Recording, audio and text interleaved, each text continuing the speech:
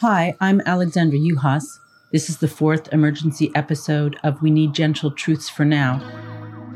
The podcast engages in radical digital media literacy by enjoying a bite of education and a bit of poetry, creating humane responses to fake news and social media in the era of COVID-19.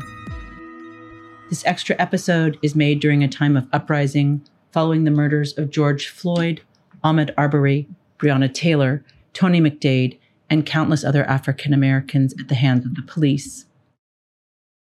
During the first week of protest here in Brooklyn, I sent an email to Kathy James. She facilitates the group Poets of Course, a New York City-based collective of intellectually disabled adults who write poetry. The group began working with the Fake News Poetry Project in 2018. We've made scores of poems, videos, and audio recordings about the relations between disability, social media, lies, oppression, and expression. For an emergency podcast, would the group be willing to write and share some poetry around the hard truth, Black disabled lives matter? We begin with Gerard G. reading his poem, Black Lives Matter. It is one of many poems generated by the group's conversation around Hard Truth number 44 for my primer of digital media literacy. As the project hopes, this collective engagement in service of art making leads to more conversation.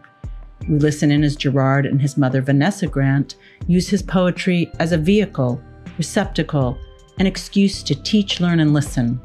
Together, they discuss safety and danger for Black men in America. We are granted permission to hear one Black mother's rendition of The Talk, reinforcing her family's daily practices of staying safe, reiterating lessons about a fundamental hard truth concerning the threats of police violence for the gentle Black man who is her son. Their honest dialogue also manifests a hard truth about my hopes for pedagogy. In Hard Truth number 18, I state, a cultural change about how we make sense of information is required. Here are Gerard and Vanessa recording on Zoom from their home in Queens, New York. My name is Gerard, and my poem is Black Lives Matter. Black people die every year from drugs, violence, and AIDS. Black people die every year from police chokeholds and death row. Like that got to go. Sometimes racist Trump says Black never lives matter because Martin Luther King Jr., Malcolm X needs to have their speeches scatter.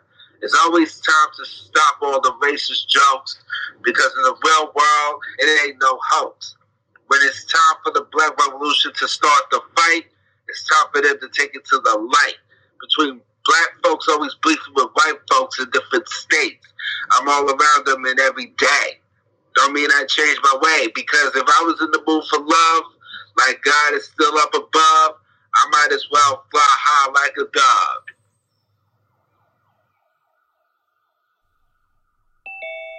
Introduce yourself, Jane. Hi, my name is Gerard Grant, and it's nice to know you. And good afternoon. I'm Vanessa Grant, Gerard's mother. Now, this is a nice poem that you've written, Gerard, on racism.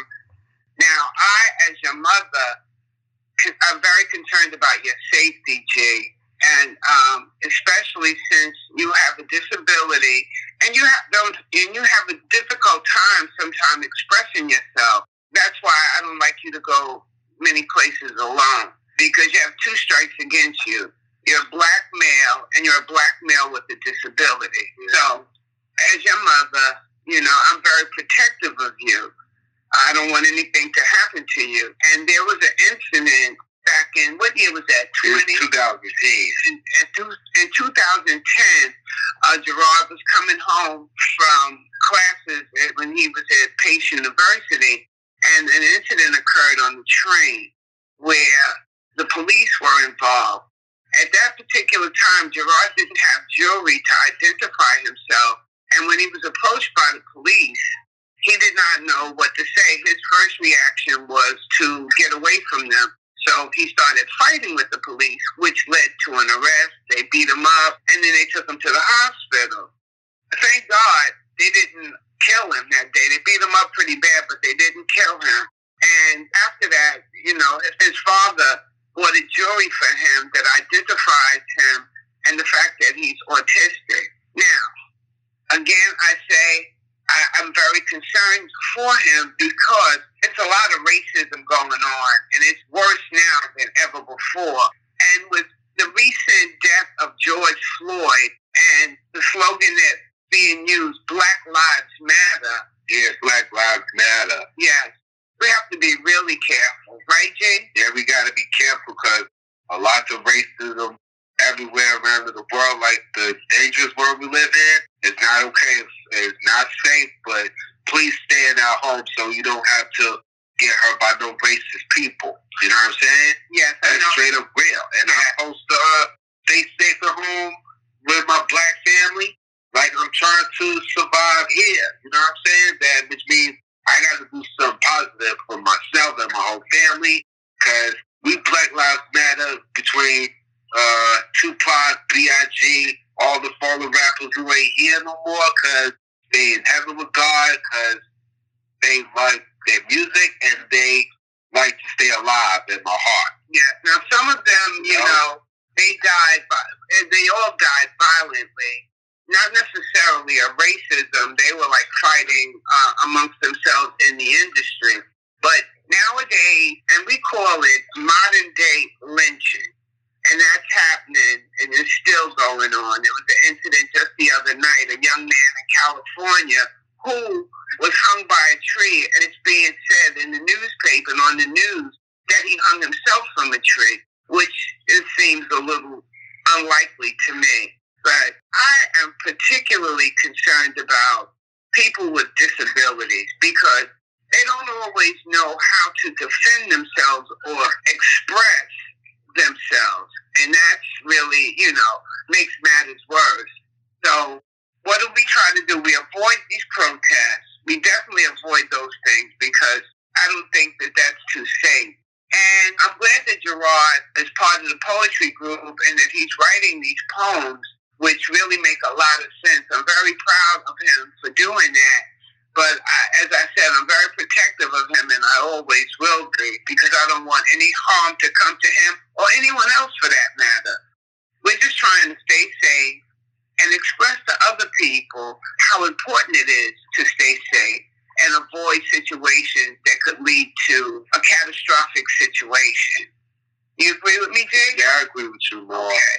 Now, what are your plans, to keep yourself safe? I know, keep myself safe. I like to do chores at home, help my mom with the rent, and stay safe at home like I'm supposed to help mom with the cooking and the cleaning, all of that. Right. Now, so I can survive. Yeah.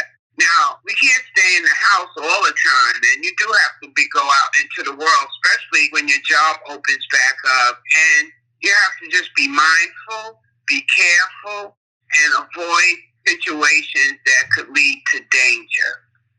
Right, Jig? Yeah, I got it. You're going to live that way. Express myself and live that way, because God forbid if something comes up, I'm going to do what God expects me to do. Yeah, and we pray daily for God's protection. That's very, very important to us, because without God, we don't know what could happen. The worst things in the world could definitely happen. So we put God first in everything that we do. Right, Jay? Yeah. Okay. Yeah, so moving forward, we're going to practice remaining safe, being mindful of what's going on in the world, and try to avoid all negativity as we possibly can. Now, when I was growing up, I had to deal with racism, not to the magnitude that's going on now, but I dealt with it, especially back in the 60s. Dr. Martin Luther King, the marches that he did, for Black people so that we can have the rights that we have today. And that was very important. It always sticks out in my mind. I say that to say everything that I learned, I pass it on to my children, especially to Gerard. He's the youngest, and I will always be the mother hen to protect him. And I'm very grateful that I have a sweet, loving son who does his very best in this world. like always doing the best of all the time, like all these years. And I really need to stay out of trouble for life because I got to start making good choices like a black disabled person who has to start doing the work at his job, focus on job, and do good every single day. Yes, and that is the practice. So thank you very much for this opportunity just to speak a little bit about what's going on in the world today and how we're going to practice to keep ourselves safe, Gerard safe, and anyone else that has a disability, be them black or white, it doesn't matter. Safety is what's most important in this world.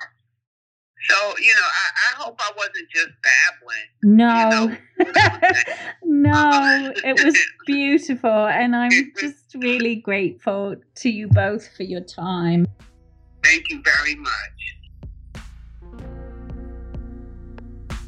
Thank you for listening to this emergency episode of We Need Gentle Truths for Now, Black Lives Matter, a cultural change about how we make sense of information is required. We have heard the poetry of Gerard G. and the loving teaching of his mother, Vanessa Grant. To learn more about poets, of course, to read more of their poems about Black disabled lives matter, and their connections to the Fake News Poetry Project, please see the embedded links or listen to our podcast Zero. Fake News Poetry workshops are pedagogical experiments in resistance. Workshops are shared acts of engaged, enraged intellectual citizenship. Workshops are civic commitment as pedagogy. They are art making and community building, organized around our own knowledge of self and community, connected to alternative research about what is fake and what is real, and how that, in turn, is connected to social media and to our own power. For me, they are the doing of beauty and the living of hope. This episode was produced, written, and read by Alexandra Yuhas. It was directed and edited by Matthew Hiddle and copy edited by Gavin McCormick. Music by Noah Chevin. The Zoom recording was facilitated by Kathy James. Social media assistance by Julia Gill and Cole Richards. Thanks for listening.